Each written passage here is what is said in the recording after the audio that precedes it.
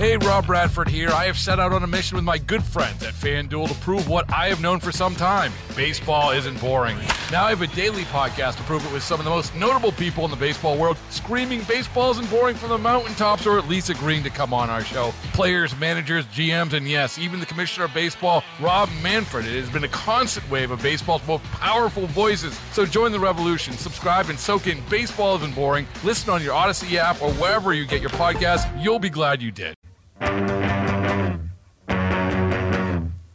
Mike Elam, Chris Rongey today on KMOX. We go back to the Quiver River Electric guest line, and joining us today from the St. Louis Post-Dispatch, Eli Hof, who covers Missouri athletics, with us now on the Quiver River Electric guest line. Good to have you with us today, Eli. How are you? You know, I'm hanging in there. It's been a busy last 24 hours, but I'm doing well, and I appreciate y'all having me on this morning. Yeah, so the athletic director has left. It seems abrupt from what I understand. What is happening here? Because she's taking less money to go to Arizona.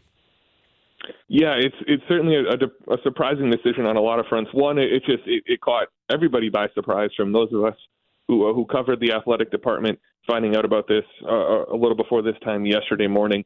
To those within the athletic department, and it's a sort of confusing decision as well. Desiree Reed-Francois leaving to take the same job at the University of Arizona, where she did go to law school, but it'll be a pay cut for her going down to Tucson.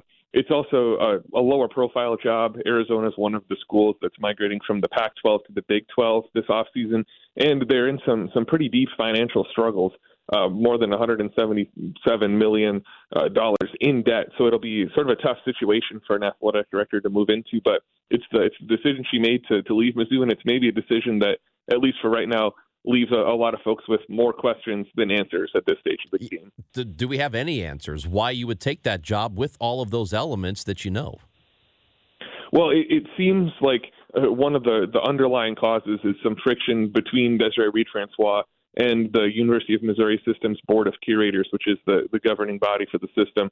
The curators had established an oversight committee for Mizzou athletics a couple weeks ago that seemed like it could be the sort of thing that sees administrators maybe over-meddling or getting more involved than they should in the way the athletics department was run.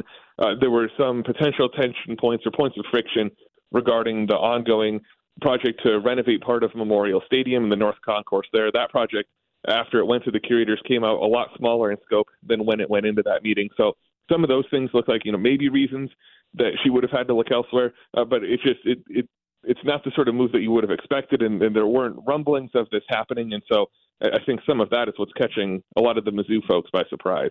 Talking with Eli Hof about the changes going on at Mizzou. Eli, I'm curious, are you hearing any names? I know this just dropped, but are you hearing any names of who's going to backfill the position, and what are they looking for in that job? Yeah, well, that'll be the big question of just who they see fitting into this mold, especially if it's the Board of Curators wanting a little more oversight or a little more control or accountability over what's happening there. They might be after a certain type of candidate in that regard. The name, it's early in the search process, and they'll begin the search process now, but they'll be scrambling a little bit, I think, to get a hold on that. The name that immediately jumps out to me is Doug Gillen, who's the athletic director over at Appalachian State. He has worked previously at Mizzou and has experience with this market, with this school. And when he was at App State, he hired a football coach by the name of Eli Drinkwitz. And I've heard of him. Yeah, exactly. I think a lot of folks might have. And so reuniting him with Drinkwitz here in Columbia could be a really strong pairing, and he has some of that familiarity. So he's a name who I think is high up on the list. There will be others who've got experience at Mizzou who are elsewhere in the world of college sports, but it's going to be an interesting hire just because of some of the turnover recently with this position. Mizzou's gone through really 4 ADs in the last decade now, and so there's some question marks over what this job will look like to potential candidates. And that's really the follow-up question I was going to ask you. I mean, you're seeing the current AD leave for a position, as you well documented, is not as high profile of what they have. You're leaving the SEC for a school that's coming into a new conference.